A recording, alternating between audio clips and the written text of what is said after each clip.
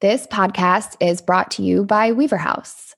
And yes, we're sponsoring our own podcast this episode, but I wanted to take a moment to introduce you all to what we do. As I'll mention after the ad, Weaver House is a yarn shop, textile studio, and weaving school currently located in Philadelphia.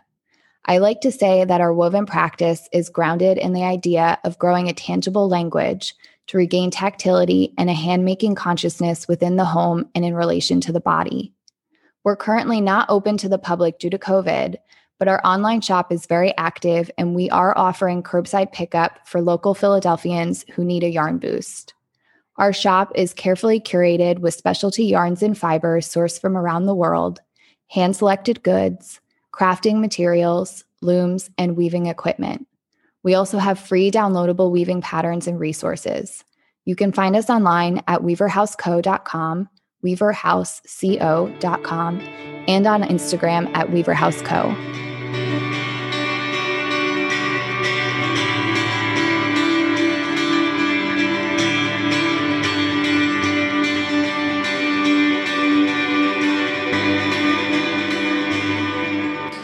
Hi, everyone. I'm Rachel Snack, the founder of Weaver House, a yarn shop and weaving school currently located in Philadelphia. And today I am joined by my sister-in-law, who is also named Rachel Snack. Hi, I'm also Rachel Snack. And I think that has to be our first order of business because having the same name is extremely confusing, sometimes even to our families. So for the time being, we're going to use our middle initials, meaning I'll be Rachel E., and then Rachel T. Yeah, which is me. I'm a weaving enthusiast. I've gotten into weaving since joining the Snack family, and I live in Maryland. I work for a Christian ministry that serves college students, and I'm also a big advocate for racial justice, which often means asking questions like, where does this come from? Why are these structures the way that they are? How are we connected to others? And is everyone being given an equal voice in this conversation? Which lends itself really well to podcasting in general, but also looking at art and how it connects us to each other and the world around us. So I wanted to start this first episode by introducing Rachel T, because I think if you're tuning in, you most likely already know who I am. And if you don't, you'll learn more in the conversation we're about to have. So as I mentioned before, Rachel T is my sister-in-law, and I've taught her how to weave over the past few years, starting with a frame loom, moving on to a rigid heddle loom, and then most recently introducing her to floor loom weaving. As we've grown closer as sisters, and also as she's become more familiar with the fiber art and weaving community, we've really begun to have interesting conversations surrounding art, craft, equality, textile history, and the list goes on. In one of these most recent conversations, she floated the idea of hosting a podcast for Weaver House where she could interview artists, makers, and historians about these subjects we believe are so important. We also realized that if we were asking these questions, more than likely others were too. And so the Material Culture podcast was born. Rachel E. Snack is a weaver and a textile conservator. She received her Bachelor of Fine Art in Fiber and Material Studies from the School of the Art Institute of Chicago and her Master of Science in Textile Design from Philadelphia University. She's also been the founder and CEO, the one-woman powerhouse of Weaver House since 2014 when she founded it. So welcome, Rachel. Thanks for being here for our first podcast. Thanks for having me on our podcast. Our own podcast. So I think it's really interesting to enter kind of the space of being an artist, being a creator, and what that means to be someone who creates, and especially with fiber, creating something like physical that like serves a purpose, but also like is beautiful. There's so many different reasons for creating textiles, but I think it's really interesting to look into like how that affects you as a person to create and with the connection between you and your art. So yeah, how do you find your art sacred in that way? Or how do you find it connected to spirituality or let it connect you to the world around you? I think that's what is most unique about weaving is that it is so interconnected across different cultures, languages, all around the world. All historic cultures have this weaving language. But I think that the practice of weaving has really become a religion to me because I find that the relationship between the body and the loom, it creates a tactile narrative that helps to really define my human awareness of everyday living. And I think that's inherent with cloth. Cloth provides a way that we can intimately engage with the world, where every day we're surrounded by cloth, and textiles are so part of our everyday experience, what we're wearing, what we're using, that it really helps create like a context for what it means to be human and how we can relate with the world. And that's like, when I think about that too, I also think about material culture, which is what we ended up naming this podcast, because that is our material culture as humans. And so weaving and making and being an artist has really helped me define my own humanity, and also has helped me really feel connected to place, to land, to landscape, and has helped provide that context for like how I see those different parts of the world, I guess. Yeah. In that, like, just kind of the act of creation ties you to somewhere, or ties you to the thing that you've made. Yeah, I think so. And it's like a grounding sensation when you're at the loom. I write about this sometimes, and I've also read about this, not specific to weaving, but just this idea of like the infinite grid. And so like we're all part of this infinite grid. And at one point, a few years back, I started to think about it as like the grid of my loom, like the actual warp and weft of my loom, like extending beyond my loom and to infinity, and how that was connecting me to every other weaver. And I know this sounds kind of poetic, but just this idea of this like interconnected line that we're all, as we're making and we're weaving, that this grid extends everywhere. And so that weaving on the loom helps create a visual of who I am apart from the loom too, because I'm actually creating cloth. Yeah, it's kind of interesting, even like on the floor loom, as you're adding rows of weft, it like falls into place as you're doing it as if it was always supposed to be there, right? There's this very like meditative kind of way that the loom works, but also that there's so much intricate design, right? And that it just keeps going like a pattern. I don't know. It's really, there's a lot of metaphors within that, but I think also just even, yes, there are. Even just the act of creating itself, right? Like ties us to this world. And like, I don't know, I think a lot of like the existential questions that have been raised this year in terms of like, what is the meaning of all of this? Like, what is the point? Like being able to create something tangible really makes a purpose, like I think in a way, and ties us to the physical in a way that this year it was easy to get really disconnected. That's a really interesting point too, because I think there was a part of me that this year really struggled with, like, what is the point of making, or what is the point of being an artist when all of this is happening in the world? Like not only the pandemic, but then everything that was happening with like social equality and Black Lives Matter, and like seeing people that were like truly really in pain and dying and suffering, and then thinking like, why am I sitting in my studio making art, was like a really hard moment for me to overcome. And I think what I was able to really find value in is exactly what you're talking about. And I think that really helped me reevaluate like my place as an artist, and also helped me create a new kind of trajectory of like where I want to bring my art in the next year, and like who I want to collaborate with and reach out to and like, start projects with. It also kind of helped me re-navigate that. Yeah. And I do want to get into that a little later, but I think just this question of what does it mean to be an artist? Like this thing that feels really personal and tender and like very, sacred, to create art and to share this piece of who you are, but then to also do that for a living and like kind of be a businesswoman and figure out what that means to have those two things together. Like, how have you navigated that and held both those identities in tension in creating, to express yourself and to make something really special versus creating to make a living and teach others how to create? Yeah, it's an interesting intersection to navigate. And sometimes I think I'm choosing to be a businesswoman so that I can be an artist, and not necessarily that I'm an artist who is also a businesswoman. And it's still something that I'm like struggling with, because I think it really comes into play when I'm making art, but using yarns that I sell in my shop. And my students and customers may want to recreate that piece because I'm using yarns that I actively sell and market without realizing that I'm also an artist and my work is not always meant to be copied. And why I say like not always meant is because like sometimes I make patterns that I release with designs that people are welcome to copy.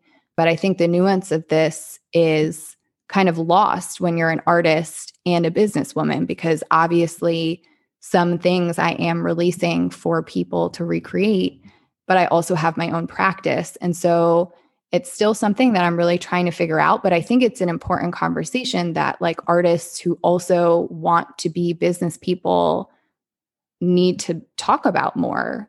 And so that our communities can also have that understanding and language, like we're figuring out how to navigate both those paths, and that they kind of have a role to play in that like they might see something that they want to make, but maybe there needs to be some sort of filter of figuring out if they can recreate that thing in a meaningful way that doesn't, step on any toes or hurt anyone's feelings. Well, yeah, it's interesting because I think I've seen that impact for you and what it does to you, even like emotionally, personally, when work is taken, that feels so personal, that feels so invasive, like you've been violated, Yeah. And I think that feels so real for you. But then also like on a greater scale, when we look at, the cultures whose weaving techniques have been more or less stolen, right, and been used without really crediting or being given permission from the people who came before, and how that acts on a community of people over time, right? We see that across culture in ways that, just things have been taken from different cultures and monetized, and people haven't been reimbursed. And I think with art, that feels more than just even, there's the physical impact of like the economics of that people aren't being compensated for their original ideas and their work. But there's a really visceral spiritual feeling of that. There's a visceral, like emotional feeling to that something that you've created, something that you've put your heart and soul into has been taken from you. Yeah, it's something you and I talk about often. And so I know it's something that we've been like wanting to have a greater conversation about. It's been easier recently to have more empathy in the fact that what you just mentioned, I'm feeling this way, that my work is either being copied or misused in a way that I didn't give permission for, and how deeply, like you said, that hurts me or affects me because so much of myself is poured into my work that it feels really personal. But then to think about that on a grander scale, like I think it's been really helpful for me to realize, well, like you said, I'm utilizing weaving techniques that have deep-rooted ancient traditions within them, and that I'm dyeing my warps with indigo. I did not grow the indigo and I did not cultivate the indigo. And like, where does indigo come from? And where is that dyeing technique from? And I'm using in my work, but I don't own that technique. And I think like trying to really contextualize yourself as an artist in that way, that like you have to, or what I've been doing is like recentering this idea that like I'm creating, that I have ownership over what I create. Because I think that's the most freeing idea to think about, like, are you really creating to like hoard what you're creating? Or are you creating to like inspire and share and uplift others, and essentially to further commemorate and to celebrate these traditions? And then if you are really doing it for that reason, is it more important that what you made belongs to you and that you can only make it and that no one else can have it? Or is it more important that you are setting it free almost? No, that makes sense. Like, how can we create in a way that's mindful of those that have gone before us? Like that honors the traditions of weaving, and that also it's not just gatekeeping like new people who are coming to weaving, but sometimes it's pushing out its originators. It's pushing out people who come from the cultures that it originated with, whether that's like a cost barrier, whether that's just not having the networks. I think that's a huge barrier to everyone being able to create. And it's just crazy because I think the insights that we get from our cultural backgrounds, the kind of things that we value, are translated into our work all the time. So there's just so much in the fine arts world that like, I don't think if it does recognize like host cultures, like it doesn't pay them back for recognizing it. And oftentimes it's not really recognizing the true intentions of original creators. Yeah. And that's also why I think it feels to me as an artist, to take it like one step further, that like when a large company or a fast fashion, fast retail company then takes one of these textiles and like mass produces it in a sweatshop somewhere, like when I see these things, they feel even more aggressive and more egregious because it's like so far removed from its origin. And so when you see a wall hanging that's woven, that's being sold at Target for $25 and is woven out of synthetic materials and is called a tapestry, it just like drives me bonkers because I'm like, someone is purchasing this and hanging in their home without even understanding what the word tapestry means. And that most of those textiles are still hand woven because it's impossible to produce that on a machine. So then that automatically means it's being produced in a sweatshop or in a shop that has like really poor conditions in a third world country. And so that's kind of like a whole other level of this like idea of theft or copying that then like goes beyond even just like maker to maker. And it's another thing that I just think about as a businesswoman so often, even with the way that like I source my materials and where my yarns are coming from and the whole supply chain. There's just so much there to unpack. And then I just think that there's not enough education and there's not enough conversations around these practices because people just don't understand where textiles come from. So they don't know that they're supporting this pretty like toxic system that's in place. I mean, it comes down to every part of that. There are instances where the designer is not being fairly compensated, but then, the people who are assembling these, where the materials come from and how they're sourced. There's so many levels in which ethics have just been thrown out the window, right? And we can get these really cheap wall hangings and all of a sudden everyone has one, right? And then we're on to the next kind of fad in terms of creating too, which is not what any of this was meant to be. So I don't know. It's really interesting though, because we still do want people creating is a good thing, right? And we want people to be able to make art. And your business is so much about encouraging other people to create, about, whether that's through weaving patterns, whether that's through selling materials or teaching how to use the floor loom. So how do you kind of navigate that in terms of, wanting to let beginners study textile artists to know what they can do and what they can try, but also that it's not like you become an expert overnight. And it's pretty easy to like set up an Etsy shop and start pumping out weavings and trying to make a living off of that. But we also want to honor artists who have dedicated years to building their craft and really understand textiles and how do we do both those things in encouraging new creators to explore things without taking away value or taking away ideas from more experienced creators? It's such a good question because it's something that I've struggled with for years, trying to bridge this gap between who is a career weaver or maybe like a career artist versus who is like a hobbyist weaver, and trying to find like a common ground between the two and ways that I could like serve both of those type of weavers.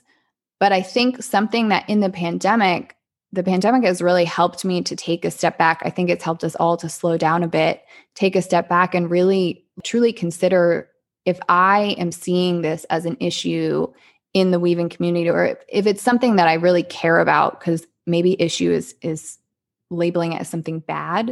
I don't think it's bad. I think what it is that a lot of new weavers have not committed to actually like learning about the craft and the history of weaving. And so they start making weavings, and maybe this is like where there's a gray area with like appropriation, either from other artists or from, other cultures and other races, where they might be culturally appropriating something without even knowing that they are, or they might be copying someone without knowing that they are. And an experienced weaver can see that in a heartbeat because they have all the context to really point that out. But a newer weaver might not have that context. And so what I think, the way that I'm beginning to think about approaching this is that my job as a more experienced weaver, I've had the privilege of gaining 2 degrees in textiles, and I've been weaving for almost a decade, is to try and just create as much education around this as possible. And I think that's really what's lacking, is like, you are expecting someone who might have found weaving through Instagram and it really inspired them, and maybe they find it meditative and healing, and they've found their own spirituality in weaving, which is amazing. But they just like don't know enough about weaving to maybe know that they're touching on some areas that are sensitive, or maybe like, we mentioned that they're doing something that might be hurting someone else's feelings. And so if I, as an educator, can just create as much information as possible, either through something like a podcast or publications or anything, to give people more of this context and to bring other people into that conversation, then I think we can all start to have a common language. Like, we can all start to formulate this idea of like who we want to be as a community and how we can support each other no matter what level of weaving you're at. And I think like a lot of it goes back to just how is the way that I am practicing this like affect others?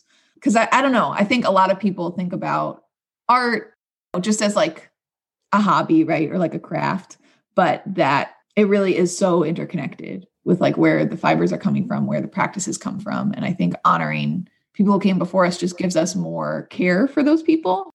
I guess I think about when we had this conversation last, I was talking about it in terms of food. So everybody needs to eat. I think to an extent, like everybody needs to be creative in some way too. Yeah.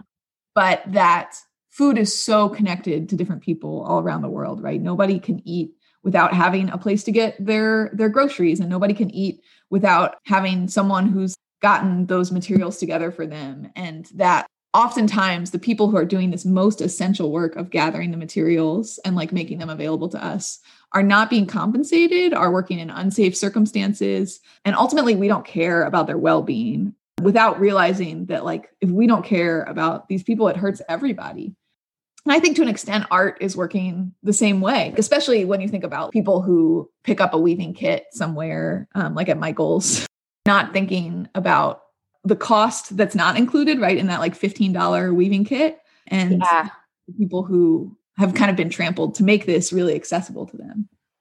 Well, and along those lines, just to add to that, I think everything you said was a really eloquent way of putting that. And then also using that food analogy, I think that's something that I've also been reshaping in my brain. Like if you or I go to the store and get curry powder and make a curry and eat it, that's not cultural appropriation. Right. But how much better would that curry taste if we really understood like the origin of curry, or we really understood why curry is so important, right? And so the same with weaving, like someone recreating a weaving, say like in a Navajo tapestry style, it's like this gray area of, if you are not honoring that tradition, if you don't know where that's coming from, it makes it not only less enjoyable, but it's also kind of not paying. It's not like doing your due diligence to like truly enjoy what you're making.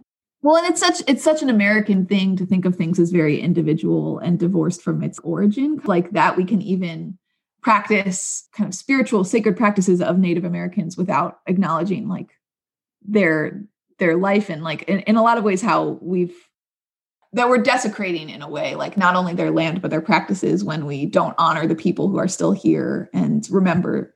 I think a lot of other cultures do a better job of practicing remembrance and remembering, ancestors, those who came before, and history, which I think is a lot lacking in our American education. Yeah, that goes to also like teaching, right? If you're teaching any sort of tapestry weaving class and you're not talking about the Navajo weaving techniques, or you're not talking about Native Americans, you're completely missing the point of like how tapestry has even come to be in like a modern sense of what tapestry is, and how that like originated in the US and where that comes from, and the like really rich tapestry practices that are still taking place in the Navajo Nation, and all of those weavers that are doing really amazing work. Well, and I think about how the way that we create, whether that's through textiles, whether that's through the analogy of food, it reflects a set of beliefs, right? Like about how the world is, about how we engage with that. Like I think about food from the South that's really influenced by African Americans who came here as slaves. A lot of Southern food has its roots in using the cheapest ingredients, that they were able to take something that the master's house would throw away and make it really delicious, and how that's like a part of the culture just that is able to be made really beautiful. And that there's a set of beliefs in there about like who we are as people, where we come from, that, like you said, just makes it like richer. Like you understand more about that culture, different cultures, through how they make food. I think about like my grandfather's from Romania and like makes a lot of Eastern European food. And it's all like really tough, like food that kind of lasts. And that really reflects some of the like hardy, tough culture of Romania and of Eastern Europe. But I think the same goes with weaving, is that, the way that we create reflects something about how life was for people and how that shapes who we are.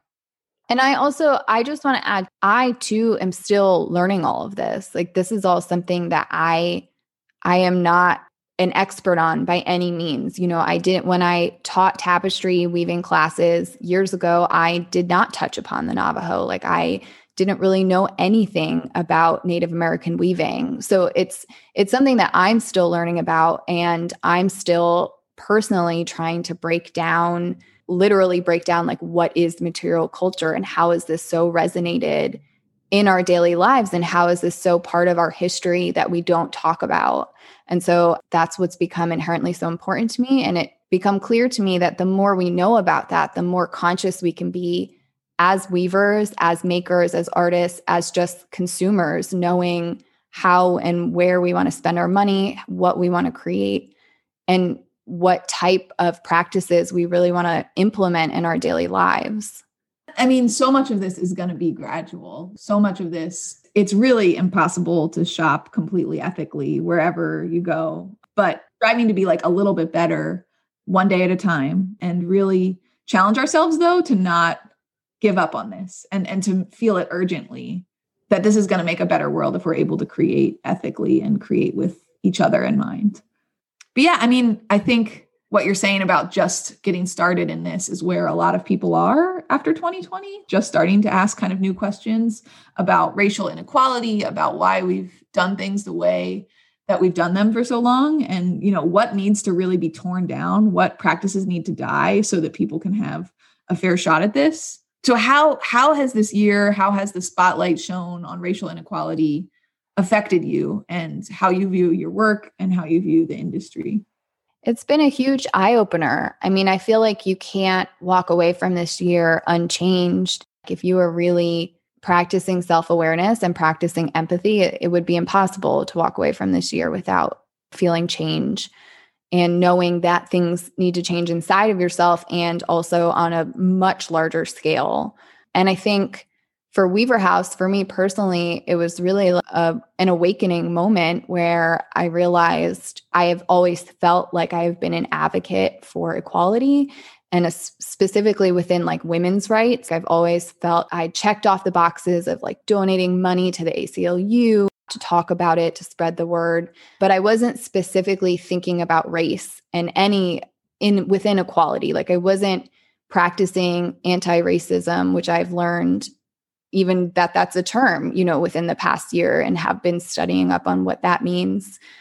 And I wasn't actively practicing equality beyond like what my own experience of equality is, which is as a white woman, small business owner. And we're both white women. And so we're having this conversation with a white lens. And I think that's something else that's important to note. But I think it really helped me reshape my approach as a weaver, not only as a weaver and thinking about the opportunities I've had as a weaver to be where I am now, but like how I want to actually run my business and who I want to support in that, literally where I want to place my money and how important those decisions are. Like, I think I really hadn't thought about the gravity of making those decisions before that. It's the same thing. Like if everyone were to recycle properly, that would help out the planet. And it might seem like silly as a one person thing, but if everyone's doing it, it will actually make an impact. And even though I have a small size business, like my business alone can make more of an impact, especially if there are other small businesses joining in on that. So I wrote this letter where I specifically outlined the things that I wanted to implement and change within Weaver House. And I've been slowly chipping away at that and just trying to really like restructure the way that I'm doing things, which has started with adding on yarn lines and trying to support Black-owned businesses, especially Black-owned woman-owned businesses. And then also when I'm thinking about field notes interviews for Warp and Weft, which is a publication that I've been working on, how to involve a more diverse selection of people that I'm actually interviewing outside of my immediate network. There's just been a lot of little ways that I feel like are adding up to be like a bigger holistic change with the way that I view the world in general, which is, I think, how you have to slowly go about changing and viewing your own biases and figuring out like how you as an individual can do better. Yeah. And I think when you start to look at how much is broken about our society and how long it's gone on for, it begins to feel really enormous and really overwhelming. And a lot of these things I think that you're finding and a lot of people are finding are like, we're going to have to change the whole system. It's not just like adding diversity here or there. It's recreating what it means to be an artist, or really taking a look at some of the obstacles and ways that we've said like, oh, this is always how it's done. So I'm interested to know just what are obstacles that you've faced in trying to implement some of these things, and how have you responded? Well, I realized through reading and also just in our conversations with Black women that I needed to completely shift the way that I was thinking. And it really felt like in the beginning of this, I was taking this white box that I had formed and I was trying to cram diversity into this like white box. And the reality is that I needed to dismantle that box and welcome boxes that aren't white, you know? It's like not a box. It's like a sphere. Right. Exactly. We're having to rethink like what we thought we would have to rethink, right? Yeah. And that's kind of how this podcast was even born, is like I was talking to you specifically about Warp and Weft. And I was saying like, you know, within Warp and Weft, I've really tried to diversify interviews, which really meant like going outside of my immediate network, because that was a blind spot for me that became really obvious, is that I was contacting weavers and professionals that were in my immediate network, and my immediate network was mostly white. And so the idea of diversity, it wasn't intentional to not include a diverse group of weavers, but it was also not intentional in implementing diversity and recognizing that was important. It was just kind of like lost on me. And so then I started to have conversations with you and with other friends of mine and some other Black women that are either small business owners or weavers about what I was doing wrong. Because it really felt like I was like missing something. Like even if I was doing what felt like to me more diverse interviews, people were still not seeing Warp and Weft as a diverse platform. And that really hurt me. And it hurt me because I knew it was hurting other people. And so through that, I realized that I really needed to reshape the actual context of the way that I was like thinking about doing these interviews. And I think one of the things that became more obvious to me over time is that not every weaver considers themselves an artist, first of all. And I think breaking down what it means to be an artist is a whole other conversation. But also, not every weaver feels like they have the time to write out an interview. I think it just felt like there was a lot of these roadblocks. And I also think this had been an issue with some of the past interviews that I've done. I think overall, I was presenting these interviews in a really academic way that was not inviting to everyone. Outside of like, if you had a very rigorous academic background, it might seem the questions might not make sense. And so you at one point said something like, well, why don't you record the interviews and do some sort of recording and then transcribe them so it would make more sense and might be more inviting to people. And then just one thing led to the next. And we were like, well, maybe we should start a podcast. And then we really thought, started to think about what we wanted a podcast to be. But I think just planting that seed of I have one way of viewing the world, but that doesn't make it the right way. And it's also not helpful to not try to put myself in other people's shoes. And it's not helpful to not try to actively empathize, because you can maybe feel like you're an empathetic person, but unless you're actually practicing empathy, you're not actually like changing your perspective at all. And so that was like a pretty big like aha moment for me. Well, I think there's a lot of good things you touched on there, but like thinking about that this work to decolonize, to create a better world, like it's really costly. We're not the first generation to see this as an issue. We're not the first people to like try and change the world, but there's a big cost. It would like, if it were easy, it would be done by now. So thinking about doing interviews in a different style and throwing away the kind of like email format that you would normally do, that's costly. That costs you time. And to incorporate Black voices, or even just get a sense of what Black voices are out there in weaving, requires Black creators time, which they should be getting compensated for, right? So that costs money. And that means that this change isn't going to happen nearly as quickly as we think it will. So I think a lot of the secret to staying in this fight is knowing that it has to be urgent and that it needs to be important to us, but that it's not going to be quick, and that we need to like also do the work in a way that we don't get burnt out really quickly. And learning from activists, especially Black women who have learned that endurance from engaging in this struggle their whole lives. Well, I also want to mention too that I think it was important for me to recognize too that I have built a platform and a community. Like I reach a lot of voices, but I'm still learning about all of this. And I am definitely not at a point where I could safely educate anyone else on these matters. And so it's way more important to bring in these other people, these other voices, and really amplify their voices and give them a platform and be able to utilize my space in a more meaningful way than just like posting one thing on Instagram or doing something that is less intentional. So that's also been something that's, been on my mind as we've started this podcast, but also as I've been formulating plans for 2021. I think it can feel hard to know how to engage, because it's like, you don't want to talk over people, but you also don't want to be silent, but you also want to share in a way that like resonates with your audience, which probably means saying something, right? But not speaking over people. Like there's a lot of nuance to it that can be hard when you're kind of first getting started. But I think what you also said about empathy and like that it is practicing empathy is really important, because I think the reason why empathy shuts down for so many well-meaning white people in this is that they feel like who they are is being attacked in one way or another, or like they feel like their worldview is being questioned, which it is, right? Like you have to start examining a lot of the way that you've lived your life and the things that you've believed when you understand the impact that racism has had on every facet of society.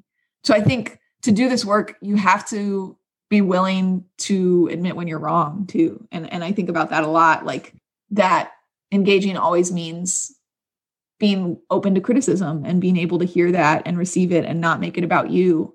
I think about that even with a podcast, like there will probably be mistakes that we make in this even, but like being receptive to that and listening and doing better. I think people can feel really shut down when it feels like they have to be perfect, but it's not about being perfect, right? It's about acknowledging that we're not where we need to be and that, there's always more for us to learn. Yeah, definitely.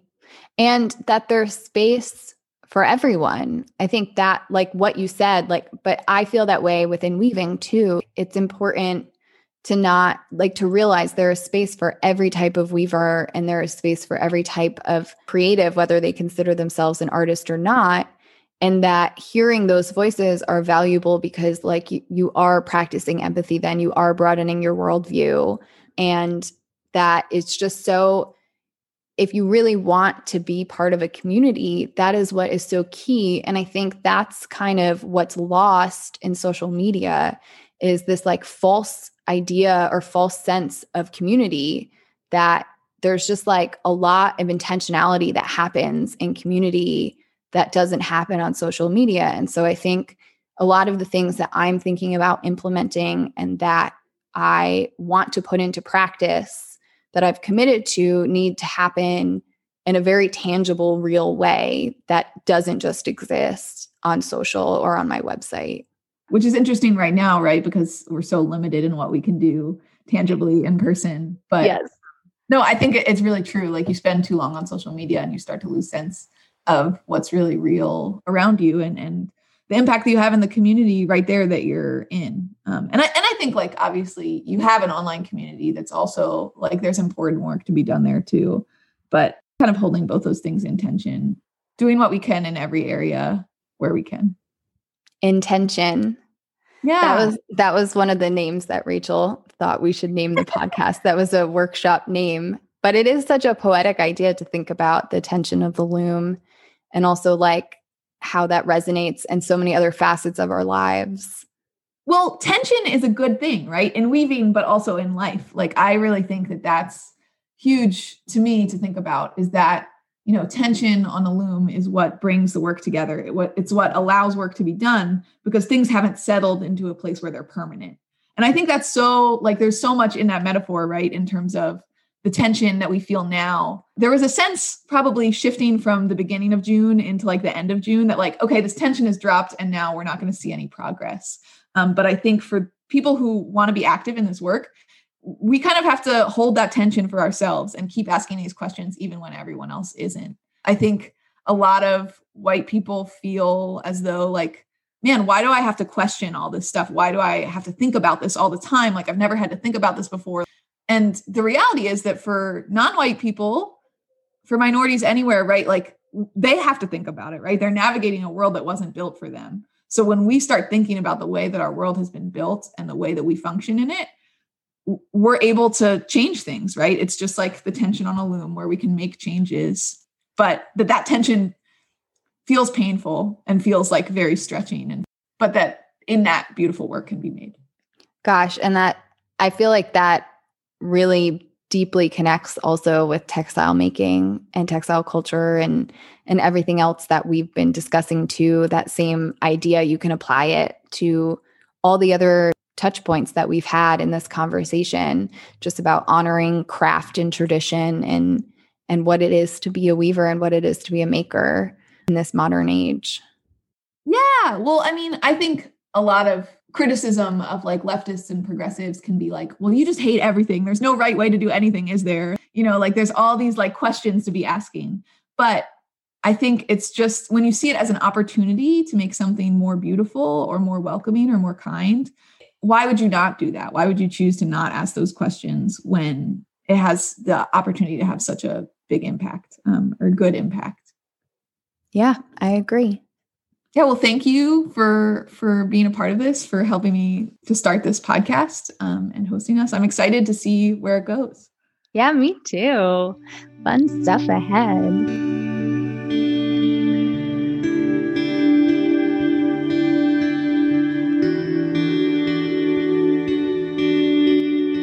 Thanks for listening, everyone. I'm going to be handing off the podcast to Rachel T now, who is going to conduct all future interviews. You may hear from me every so often for a special episode, but for the most part, they'll be guided by the very talented Rachel T.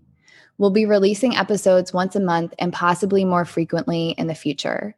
You can find more information about upcoming interviews, make a submission, and sign up for our mailing list to be in the know when we release new episodes on the Weaver House website, which is linked in the show notes. We're also on Instagram at Weaver House Co. Special thanks to Philadelphia musician Michael Myers, whose musical composition titled Weave is featured in our intro. Wishing you all light and happiness during this time. Be well, friends.